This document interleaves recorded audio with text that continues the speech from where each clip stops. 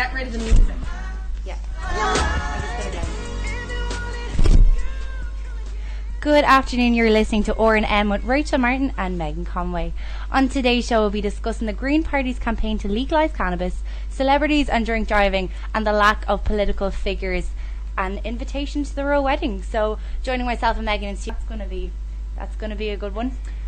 But starting it off, the Green Party has launched a campaign calling for the decriminalisation of the drug. What do we think about that, guys? I think of all parties, to bring it up, I mean, I think Green is kind of one that people aren't going to take very seriously. Let's be real, I don't even know how many seats they have in the Dáil at the moment. I think it's 2. There was a lot of pushback against Simon Harris, who tried to basically bring in medicinal use of marijuana and cannabis before, and that's even just cannabis products, cannabis oils and that kind of thing. I just don't think Irish people are ready for the legalisation of marijuana. But then when you look at other countries, Ian, like Amsterdam, like obviously it's a city, Netherlands, it works really, really well there.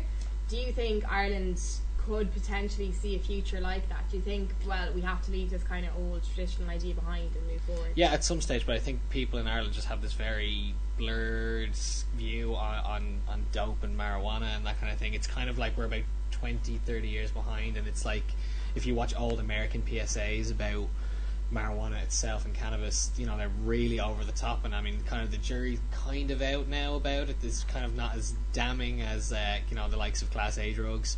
I think maybe one day it would work, but I just think you have an older generation that just wouldn't be okay with it. I think they have, you know, they'd be worried about, you know, young people, 16-year-olds and stuff, getting their hands on it, that kind of thing. And I mean, 16-year-olds already use it across the country anyway. It's interesting that you say that, though, that Irish people aren't ready for like the products of cannabis, like cannabis oil and stuff, because Vera Toomey won a Person of the Year award last night for, and she's famous for using cannabis oil on her child Ava, who suffers from a syndrome that I can't pronounce. But it's interesting that you say that Irish people aren't ready for it, when obviously there's some subset of the community anyway that are obviously ready to move on with that and have awarded her for her use of it. Like, yeah, the party's proposing that people should be allowed to possess a small amount of the drug, as well as the introduction of Amsterdam style cafes. So they're kind of hoping to bring in, like Megan said, the kind of Amsterdam type. But I think if you say a small amount of the drug, that makes no difference, because eventually it's just going to get bigger and bigger until it's just fully legalised. Yeah. So maybe that wording has to kind of be focused on a bit more. Well, party spokesman Oliver Moran explained that ordinary people would be allowed to have up to 5 grams of cannabis in their possession, or to use, and then people who needed it, like Ava, they would have to get it through doctors, so it would be a different process and it would be a different way in getting it. But it just would be kind of different in the way you actually get the cannabis, and it would have to be accessed through their doctors. Yeah, I think as well, there's so many positives to it, and the fact that you're cutting out a black market, you know what I mean? There's so much talk of, you know, all this, you know, Kinahan Hutch feud, and they are 2 very big drug importers in Ireland. Whereas, you know, if you legalise this, you know, you're removing that black market. Obviously other drugs can still be purchased on the streets, but, you know, and then there's also other added benefit of taxation. You know, you can tax people for going into shops, buying the product, and I mean, you throw so much money into the country and put some more money into hospitals and schools. I just think I can't really see the government willing to have this conversation, which is primarily filled with people over the age of 25. More, like, I don't know if any of you, I know, Ian, you lived in a country where it's legal. Like, I know you didn't do it yourself over there, but did you find that people where they had access to it, ready access to it, do you think they were more likely to use it then? It was funny because it was a much more casual thing, and you still had your kind of stereo. This is Canada we're talking about as well, in Toronto more specifically, and actually it wasn't actually legal. They had passed the legislation to legalise it, but, you know, there still wasn't actual government enforcement there, and there was still, you know, they had these dispensaries which were operating, you know, outside of the law. But yeah, it was definitely very popular over there. Lots and lots of people I know smoked, but it wasn't a big deal, do you know what I mean? And it wasn't the case of like people would, you know, be constantly smoking every day of the week. They might, you know, smoke a joint before a party or something like that. And it definitely wasn't looked down on as well. I mean, I think, you know, I'd actually seen people smoking joints in front of police over there. You see that in Ireland too, but I don't know. I think it's for certain people too. I don't think everyone's going to go around and start lighting up joints just because it's legalized. I think people will try it and think that's not for me, and I think a lot of people argue as well it's a kind of a relaxation drug. They like to unwind. People use it to deter pain, whereas alcohol is kind of more sociable, and we have a huge thing in Ireland with linking social life and alcohol. You go out to when you rarely drink on your own. It's kind of weird if you drink on your own unless you have a problem, whereas you're going out to drink with your friends, that kind of thing. So I don't think that it would either discourage drinking. I think you'll just have a healthy mix of people who want to do either or thing, and I think it suits different people. You'll have an alternative because people will. Well, I mean, even though technically you still have that alternative now, it's a legal alternative, so it probably would just turn into the. What would your guys say parents think of this happening in Ireland? I think our parents are probably all grew up in the 80s, so I don't think it'd be that. It'd be more my grandparents who'd be like, no way. They grew up in that era too, like when it was probably a lot more of a bigger deal. What's it like in like say a rural area? Oh, it just wouldn't sit. I just know about people, it just wouldn't sit well with them. Interactions. It's hard to lump in, and everyone always lumps in cannabis with alcohol when they are two completely different things. You know what I mean? Like, there's a lot of recorded evidence of violent crime and violence with alcohol, and I mean, but surely it's worse. I mean, if you put someone who's stoned in front of you and someone who's drunk in front of you, they're two completely different people. So I really don't understand. But lots of people do that. They compare the two and say, well, people drink so much and they abuse alcohol. I think another problem in Ireland is we are a culture of abuse. We abuse everything we do. We abuse alcohol. So I think there is definitely the idea of cannabis abuse in Ireland, and there will always be those few people who abuse it. And I mean, but I guess as well, there's not enough study, I think, put into the dangers of cannabis and that kind of thing, and so we don't really know the long-term effects. So welcome back to DCUFM. You are listening to Rach and Meg's Mix. So now we're going to talk about the Ant McPartlin scandal at the moment. So TV presenter Ant McPartlin, formerly known but more well known as one of the Ant and Dec duo, was arrested for drink driving. So Ian, I'm going to throw to you first. Do you think kind of public figures nearly have to kind of explain themselves more or get more of a harder doing when it comes to criminal records and that kind of thing? I think from just a PR stance, they just don't have a choice. It's not a case where we need to expect it from everybody, but if he didn't come out and say something, he's going to get a lot of bad press. So this is just damage control, and it's not a case of where the court goes, well, because you're a public figure you better go out and make a public, this isn't a legal thing. This is just him controlling his reputation. He's clearly fallen on hard times, and he probably wants to pursue TV again in the near future, so he's going to have to reduce the damage as much as he can. In terms of the fine, it was excessive, but I can understand where the court are coming from, where they're going, well, we might as well get a large chunk off somebody who can afford it. I think it's kind of just what's the word I'm looking for? It's just relevant to your kind of income. I think obviously if you're a low income earner, they'll probably take that into account a lot. I'm not sure how the law works, but I mean, let's be real here. I mean, I can't really sit around and worry about Ant McPartlin's money woes. Do you know what I mean? When there's people who really are scraping by every week, and you're saying he might not get too many TV gigs. I highly doubt that. He'll do his while. He'll try and get himself sorted out, and he'll be back with Dec in no time.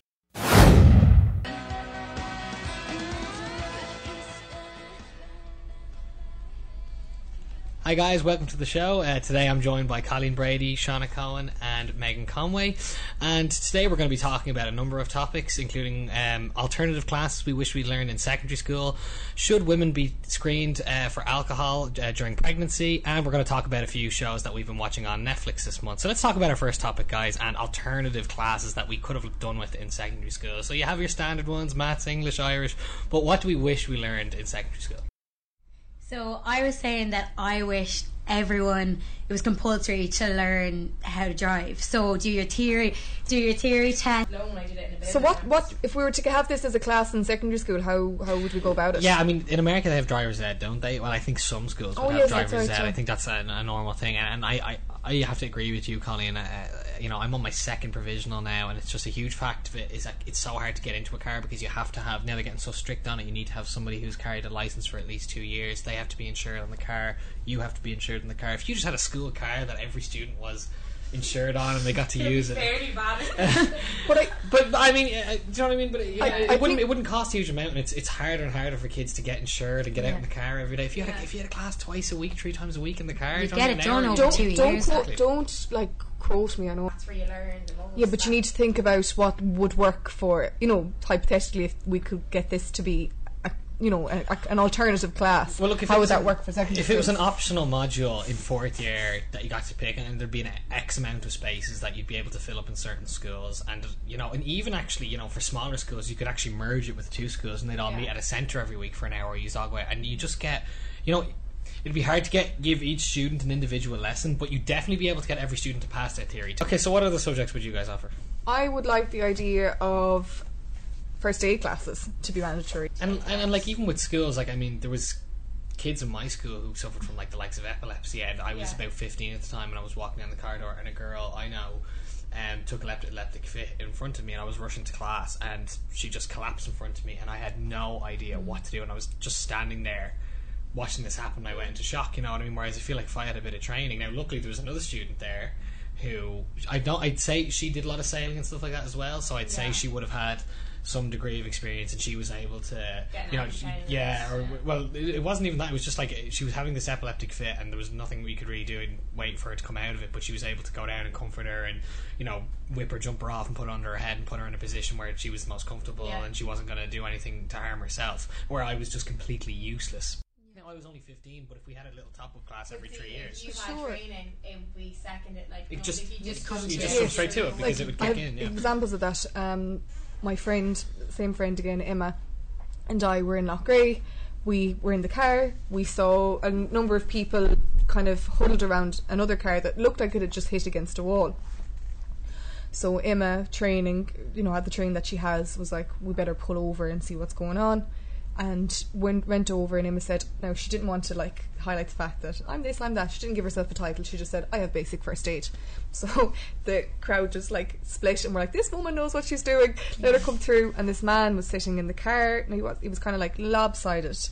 He wasn't over the wheel, but he was just kind of slouched to the side. And Emma was like that, the click. She had just gone into this autopilot. She owned the scene. She was like, this person do this person ring the ambulance. She was able to get the other two other fellas that were there to help her get him out of the car, lie him on the ground, and she just starts doing CPR. And I mean, I don't think it's like, you could say it's the type of person as well.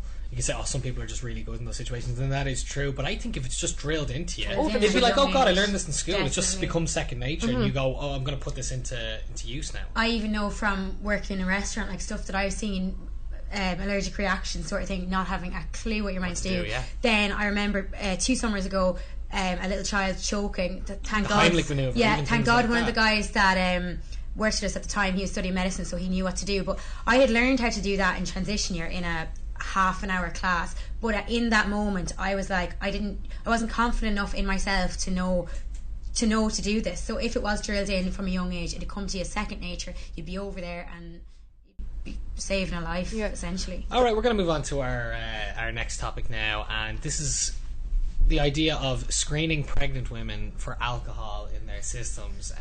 So Megan, do you want to tell us a bit about alcohol and the effects it has on a pregnancy? Yeah, so we were kind of doing some research before, and there's some really, really serious birth deficiencies that can come out of you're basically a mother drinking while she's pregnant, and it's called, Shona, fetal alcohol syndrome. Yes. So that is the result if a mother, and there's no actually set quantity of alcohol a mother has to take for any of this to happen. So they don't. It could be anything, as in one drink. They can't measure it. They really just don't know. So you can have poor growth, you can have defects. The child suffers socially, mentally. They're prone to seizures, delayed development, a huge amount of behavioural problems, and it's really shocking. The really shocking kind of outcomes for just a mother taking one alcoholic drink. Stats say 600 babies were born with the syndrome each year. In Ireland. Wow. So there's obviously, mums think that it's perfectly acceptable to have a drink throughout their pregnancy. Do you think it should be a criminal offence? I do think it should be a criminal offence, yeah. Here, from the IMO, it says that Ireland is one of the top 5 countries with the highest estimated prevalence of alcohol use during pregnancy. So do One you of the guys top think 5. that if there was screenings, if women knew every time they went in to, say, get a sonogram or something like that, and they knew they were going to get tested for alcohol? To book in for your, how many more? I know, Do yeah. you know, how would you, how many weeks? I was just kind of thinking, Would you need to- like, fair enough, you can have a doctor be like, well, now you took a drink and I can see that, but what's the outcome, what's the consequence of it? Well, I was going to bring up another point here was, you know, barmen aren't allowed to serve people who are under 18. Should they not be allowed to serve people who are pregnant? And Yeah, I'm just saying this 100%. because, you know, a couple of years ago, me and my friend were working outside at a festival in Malahide, and it was absolutely packed, and we were just running this tiny little bar alone. And these 2 men came up to us and they were talking to us, and they were with kids, but they were having a drink, and you know, that's fine. It was a festival and everything was fine. They were chatting away to us about the beer and stuff, and they ordered 2 pints, and then they were with their wives clearly, but their wives weren't there, and they ordered 2 glasses of wine off us. And next minute we see this woman come down, and she's pregnant, and she's sipping on this glass of wine. And my friend who was serving with me is actually studying to be a doctor, and we both just kind of looked at each other. Like, we were in shock. We just went, oh, God. And we kind of, I think we both felt a bit bad that we'd just done that. But at the end of the day, what we were going to say, were we, you know, and Irish people Yeah, have this well, tendency. yeah. I don't mean to pry, but should you be drinking? And we didn't say that. you know I'd what be I the mean? exact same. Like, if someone came up to me in the restaurant, pregnant, ordered a drink, who are you Who to are you say to say? anything? Yeah. I'm sure you'd serve them. I'd serve them. Absolutely. You've Do no you know, right. it's- Yeah, you So- can so- you can It's their argue that the decision. odd glass of wine, right, might have not have any adverse effects, but Why take How the do risk? we why know? take the risk? Exactly, why take the risk? And I think if barmen, you know, could get in trouble for that kind of thing. I mean, the you know, police will pay young kids to go in to, you know, test you. You get a test every couple of months or so and see if you're going to serve the kid or not. If they kind of police that kind of thing a bit better, I think it would really discourage it. You know, where I'm going, well, I'm actually going to get in trouble for this, so I'd rather not. Definitely, yeah. It's about conversations with your doctors as well.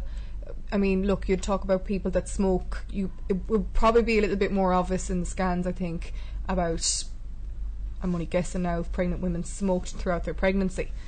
But there's all, you know, like, no one's going to go cold turkey.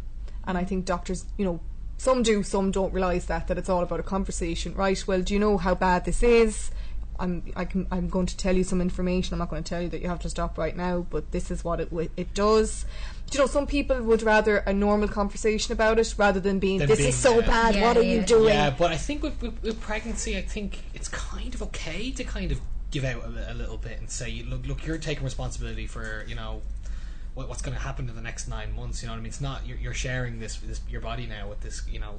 So, I mean, would you think that women would be maybe a bit offended if you tried to bring in this kind of thing? Go, oh God, I can't believe the state doesn't trust me to look after, you know, or to make the right I decision. do or- get how some people, Megan's laughing, how some people might, do you know, be like, you know, who are you to tell me how Yeah. And I can this is the understand whole that. my body Yeah, thing. We're not going to get yeah. into other Yeah, things that we are don't in the get- news yeah. right now. I don't think, considering Let's- everything that's going on in the news, that they're going to move mountains for drink. For drink. But it says here as well, 80% of Irish women on first pregnancy reported consuming some alcohol in pregnancy. Wow. 80% You is also have huge. have that whole factor where people don't realise they're pregnant. Yeah, okay. They I do. suppose Like, it's I've taken- seen numerous examples. One quite recently of a guy I went to school with and his girlfriend.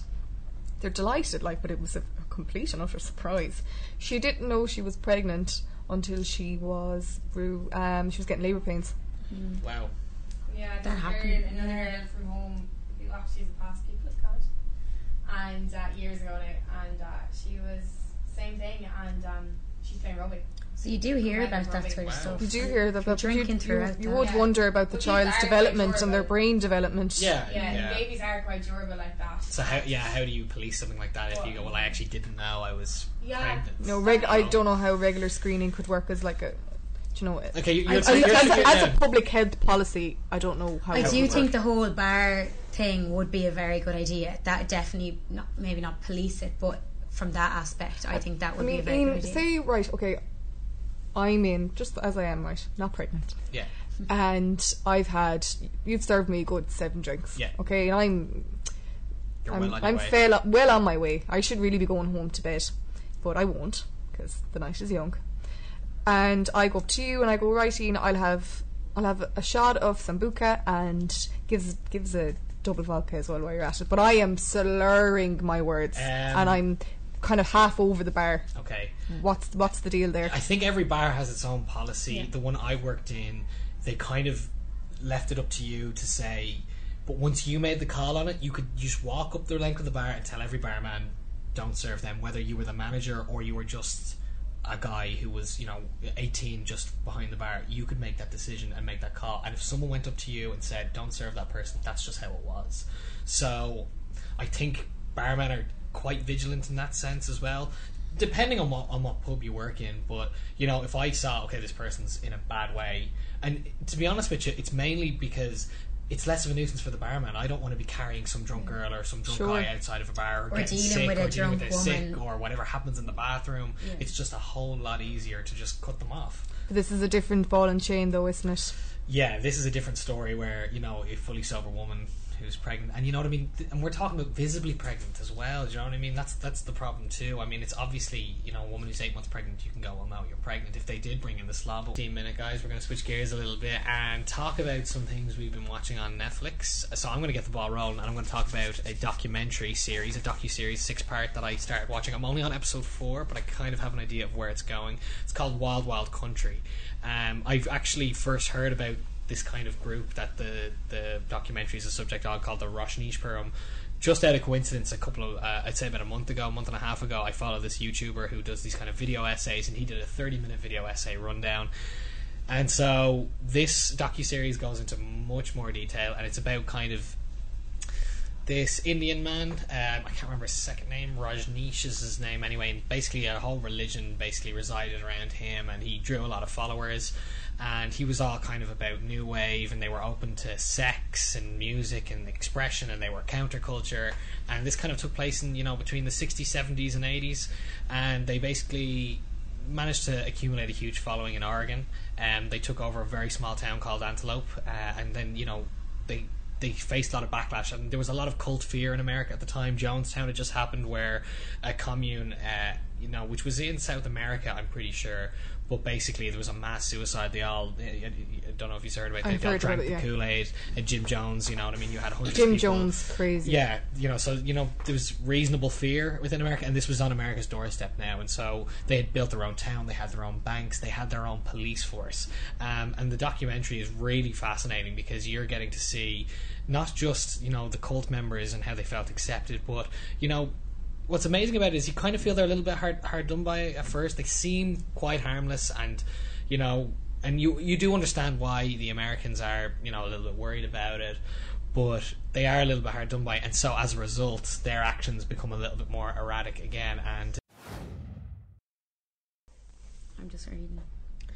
So we're back, guys, and next topic we're going to move on to is McGregor's antics, which basically has flooded every single publication, from tabloid to broadsheet, and just a brief kind of recap of what happened. So apparently, there was this other UFC fighter, am I right in saying that, who be a teammate maybe? yeah, and he threatened his teammate, and He was there was an altercation between someone, I think a teammate of McGregor, and someone else, and McGregor's name is brought into it, saying something along the lines of, "Oh, he's not here now." So McGregor gets a flight from Dublin to New York, straight to the Barclays Centre, where these guys are on a bus, and there's tons of video footage of McGregor running amok. Is the only way I can say it, and there is anger in his eyes, and he is there.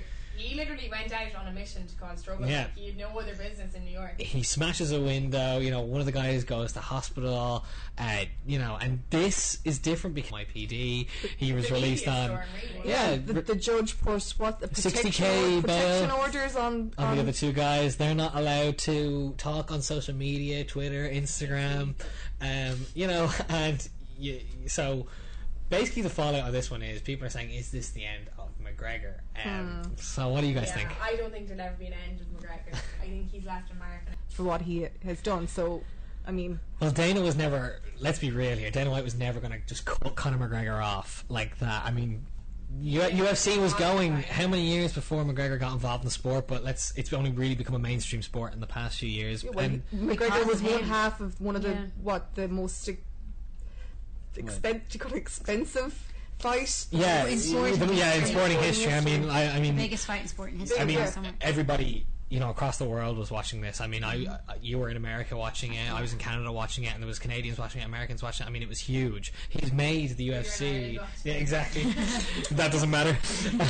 but that's the thing. It's not just a case of we have Irish fans. You know what I mean? It's a global thing, and he's made him so much money. What's interesting here is McGregor has a lot of money, clearly, and he would have made a lot of money out of the Mayweather fight. But a lot of people are worried about these civil suits that might be taken against them, people making claims against them, that kind of thing, which could ruin him.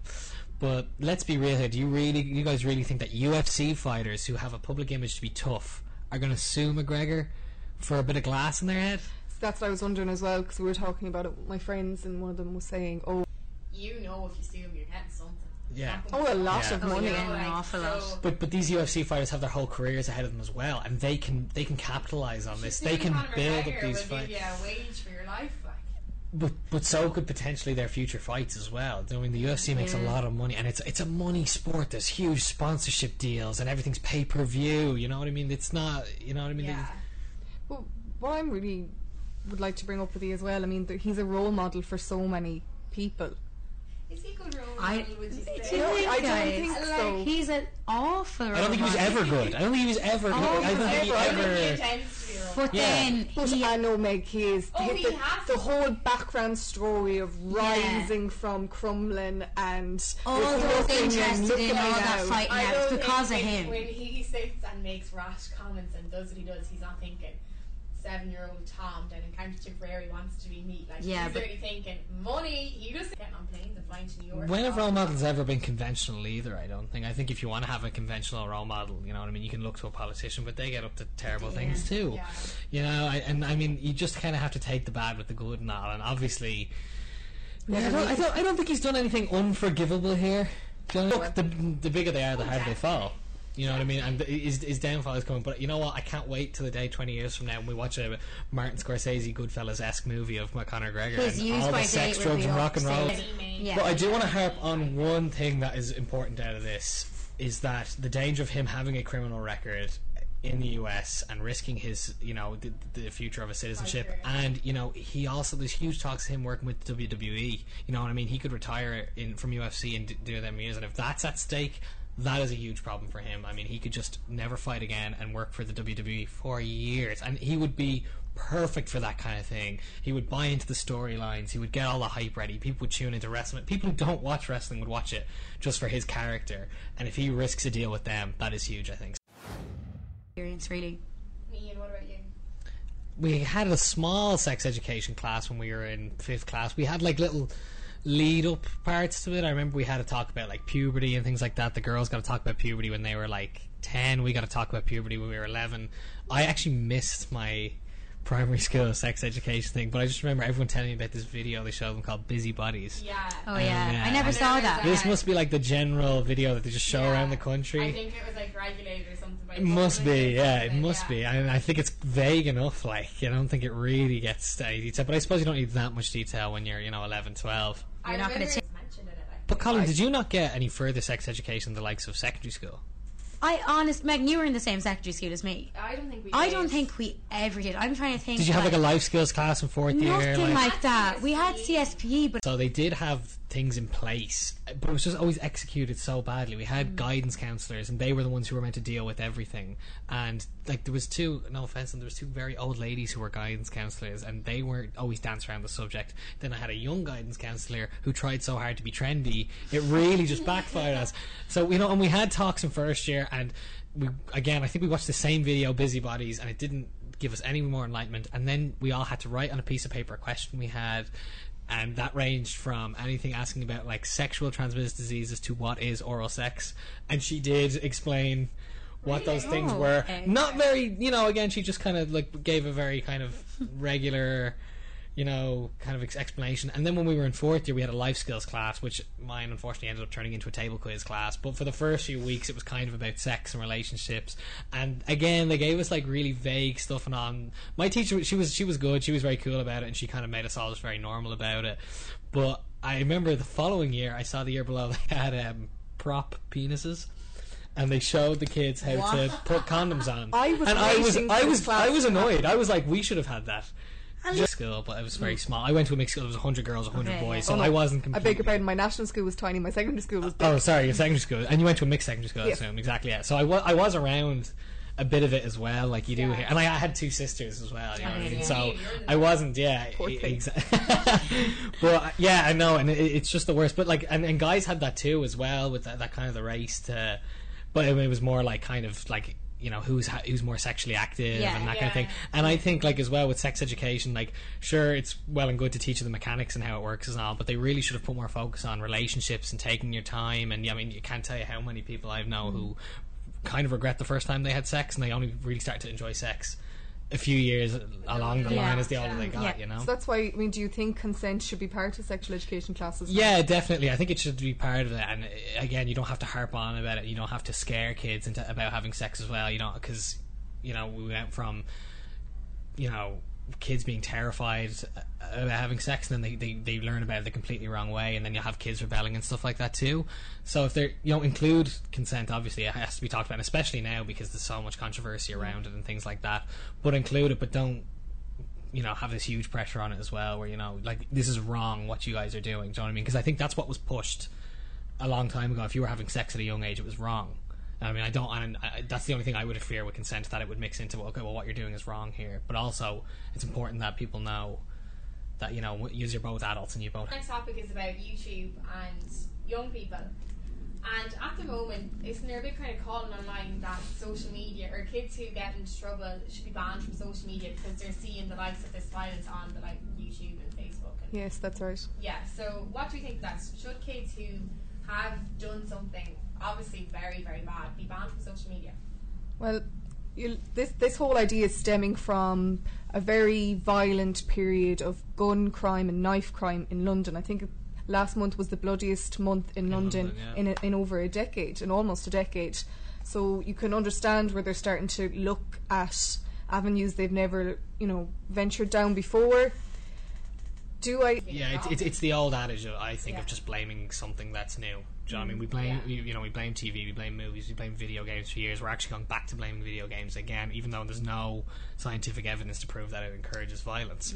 And I think it's just, again, a fear of the unknown. It's going, well, maybe this is what's causing it, or, well, no, there's a spike in violence for some reason, but I don't think this is it. You know what I mean? I've rarely heard of somebody watching something on YouTube and then going out committing a violent act as a direct result. Like, I can't imagine a 10-year-old Group, and I think that's what they're trying to cut down on. I think it's more about the culture and the environment you're around rather than what you're watching. I mean, I think there's a huge leap between what you're around, and I think a lot of violent crime is linked to, say, working class areas and tougher areas where these kids don't necessarily have good upbringings, and they'll see violence and things, and they might be in a situation where that's your only way to survive in an environment like that. Whereas if you're sitting around watching a few videos, I really can't see you. Now, obviously, I mean, there's going to be some people out there, the likes of people who have psychopathic tendencies, That's what I was gonna sociopathic say, tendencies, yeah, but they will personality seek out disorders, that kind of yeah. videos, you know what I mean, and that'll be their thing. And that has, there's no evidence to suggest there's any socioeconomic background to a psychopath either. You know what I mean? We have rich psychopaths, we have poor psychopaths as well. So. Yeah, I do think it's really worrying though to do that to someone and it's wrong. And as well, like, London's a big, highly populated city. Obviously, you're going to have high crime rates as well. But a huge thing to notice about London is, there is a huge gap that you have extremely rich people living in London and you have extremely poor people living in London. So there's clearly that's not being addressed. Do you know what I mean? Yeah, and I don't mean to make us sound like that we're saying, well, all violent crime happens among working class communities, because they do, violence, exactly, yeah. But there just is a bit more of a culture of it. I think I think desperation will cause a lot more kind of antisocial behaviour, and you know what I mean. There's no real avenue for kids like this, and I think blaming something as like social media is just a cop out. You do get exposed to a lot more, but I think as well you need to just educate young people more. You know what I mean? Because at the end of the day, there's nothing like, I mean, social media is something that kind of grew up with, especially people our age, grew up with us in our teens. You know what I mean? And I saw some stuff on Facebook and stuff I definitely shouldn't have seen. And you know what I mean? You can see it now as an adult and kind of stomach it. But I remember the first time you see something like an ISIS video, and I'm sure I'm sure a lot of teenagers have seen those videos. I saw those videos and I regret having to have sat there and watched them. Yeah. But it happened. But it didn't completely mess me up. But my parents weren't standing over my shoulder stopping me from doing that. And who's to say I wouldn't have seen it anyway, if they were. I mean, Fox in America went on to, describe in every detail the video footage of that man who was burned alive in a cage by ISIS. And okay, sure, they didn't show the video, but they had a newscaster describe it in very vivid detail. So it's hard to say, and we don't have any correlation, we don't have any evidence to say that social media, social media is it's definitely having an effect, but we don't know whether that's a negative or positive outcome yet, I don't think.